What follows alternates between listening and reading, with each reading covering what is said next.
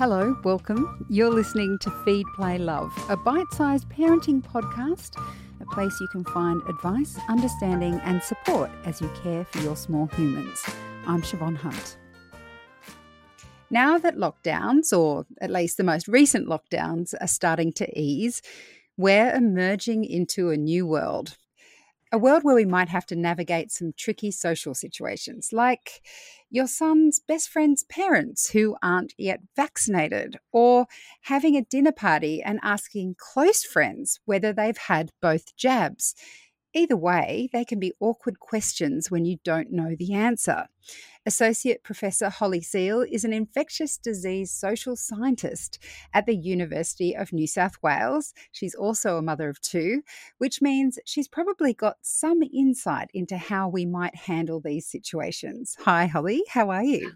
Yeah, good, thank you. And thank you for the opportunity to chat today. Holly, I am double vaxxed and I'm not shy about telling everybody that I'm vaccinated, that I support vaccinations and the science behind them. But now that I'm thinking about, asking other parents about their status, I feel kind of shy, a bit embarrassed, a bit worried that I'm going to force some kind of awkward confrontation. Does that sound familiar to you? Have you found other people feeling similar ways? Yeah, look, and to be fair, this is a very new space that we're trying to navigate now. And, we haven't probably, had to ask this question in the past. Maybe in situations where you've got family members who are unwell or who have chronic health conditions, you may have in the past asked about people's vaccine status to protect those people and their health. But, for the vast majority of us, we probably haven't had to ask someone before. When you said that, it just made me think. I do remember being particularly narky about whooping cough and whether people had had whooping cough the vaccination before they came to see me in those first 6 weeks. But I think I had a certain level of self-righteousness at that point that I don't feel now, which may be down to the fact that this is new. And that's true. And I think certainly we do view babies and especially newborn babies in very different ways to maybe the adult space. And certainly at that time, with around whooping cough, there has been that bit of advertising and promotion around knowing who's going to come in contact with your newborn and making sure that they were getting vaccinated. And I think there was resources made available to new mums to help them with asking family members to get vaccinated. And so that's certainly a good example. Some people may be able to draw back on that. Otherwise, we will have to navigate this easily and carefully going forward to try and, minimize any uneasiness or people being put out that we are asking potentially what could be for some quite a personal question. So how do we ask it without Oh, stumbling into that kind of division and confrontation that we see everywhere now, even before people are really socializing in big groups? It's already kind of on our television screens, isn't it? I think it's really important here to let's think about context. So, if it's someone that you're just going to be continuing to see online, as a business contact, maybe, why are you asking that person? Are you Mm. only asking that person because you're just curious and you want to know whether or not they've received the vaccine? Well, then that's probably not an appropriate time to ask. And someone may be willing to share their experiences. For me, I suppose that what I feel most comfortable in doing is actually start by sharing information as opposed to going in and asking questions. So it may be that, as part of organizing to go out for dinner in the coming weeks, it may be as part of your text message to say, I've received my two vaccines now, would love to catch up with you. If you are, also Mm. fully vaccinated, let's catch up. You let me know. And then leave it open ended like that. That's a good idea. Hadn't thought of it that way. And it kind of takes that heat off somewhat. If they say, look, no, no's not the time, I'll catch up with you later in the year, then, you haven't pressured them to actually disclose it. And you can then regroup with them, Other suggestions have been around framing this as this is the government actually requiring us to be vaccinated in order to go out. And so before we get to the restaurant or to the bar, or even if you before you're coming to my house, I want to make sure that I'm compliant with the government. So can I please confirm that you are vaccinated? So again, it's not going straight out and asking them their medical history, but instead framing it that it's around the government's regulations.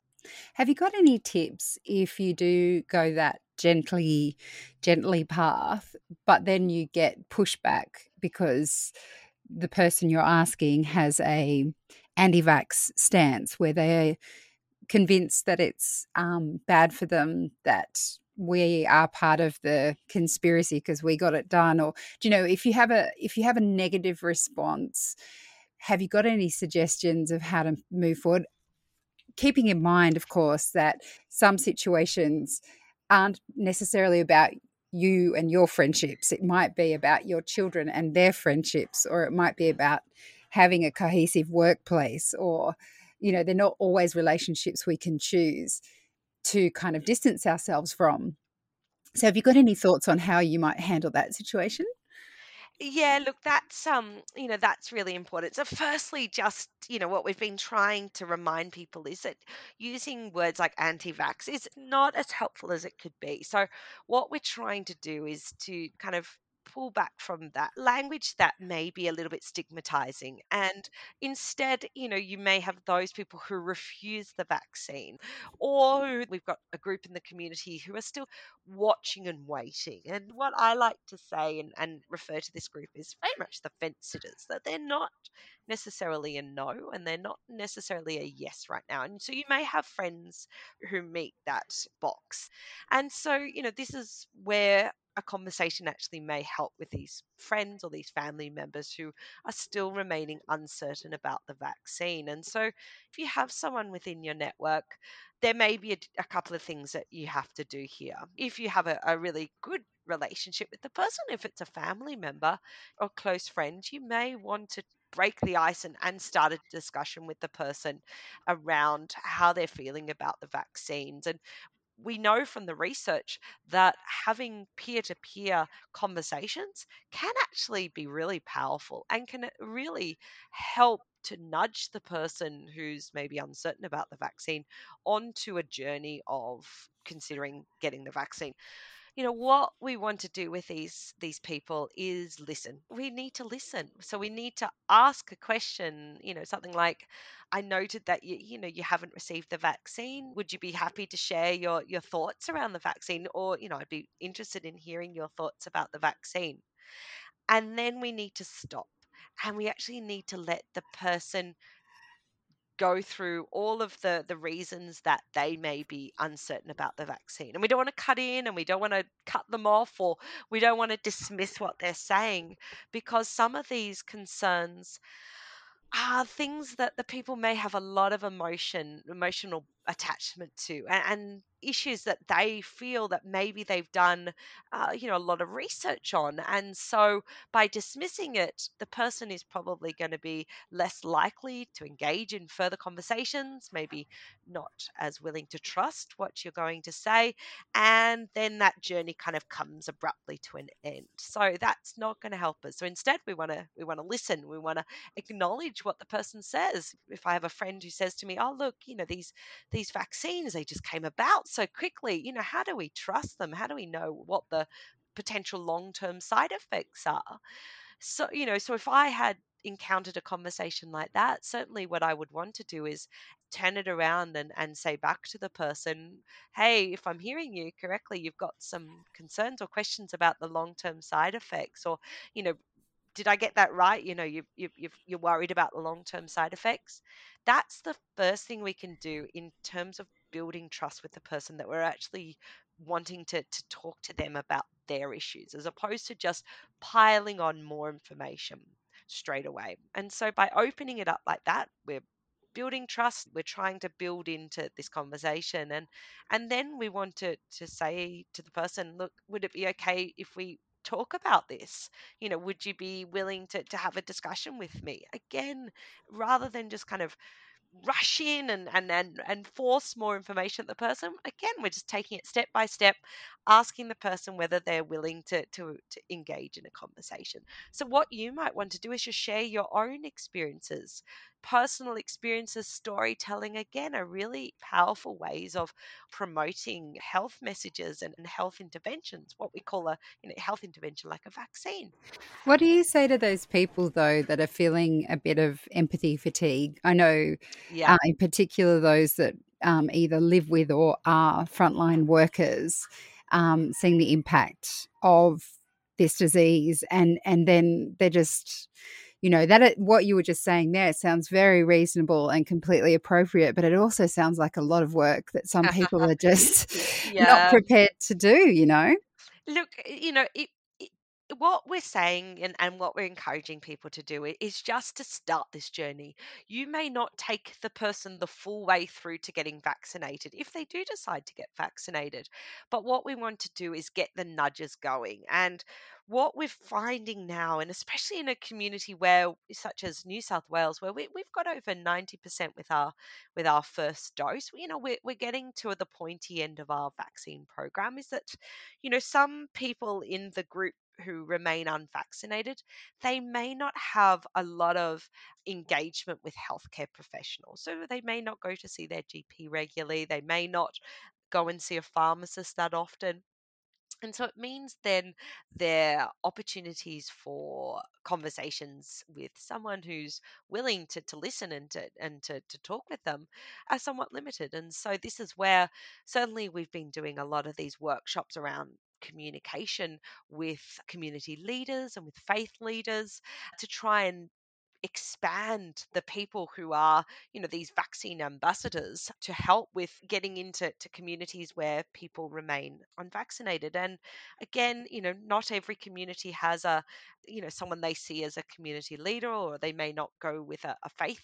And so we still need a range of ambassadors. If you have a family member or a friend who doesn't accept the vaccine, we may be in a point where we have to understand their space, respect their space, but also acknowledge that for the time being, that it may not be appropriate to catch up. Because I think that's the thing that's probably most concerning for parents is that children under 12 are still not eligible for vaccination.